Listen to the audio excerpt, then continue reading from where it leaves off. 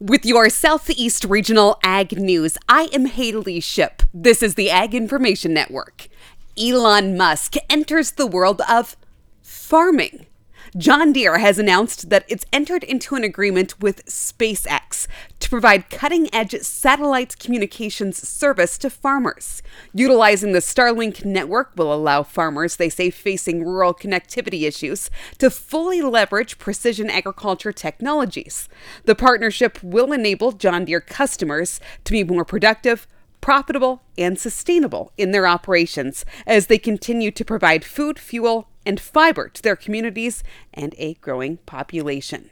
The value of connectivity to farmers is broader than any single task or action, says Aaron Wetzel, Vice President of Production and Precision Ag Systems at John Deere, continuing on by saying that connectivity unlocks vast opportunities that were previously limited or unavailable.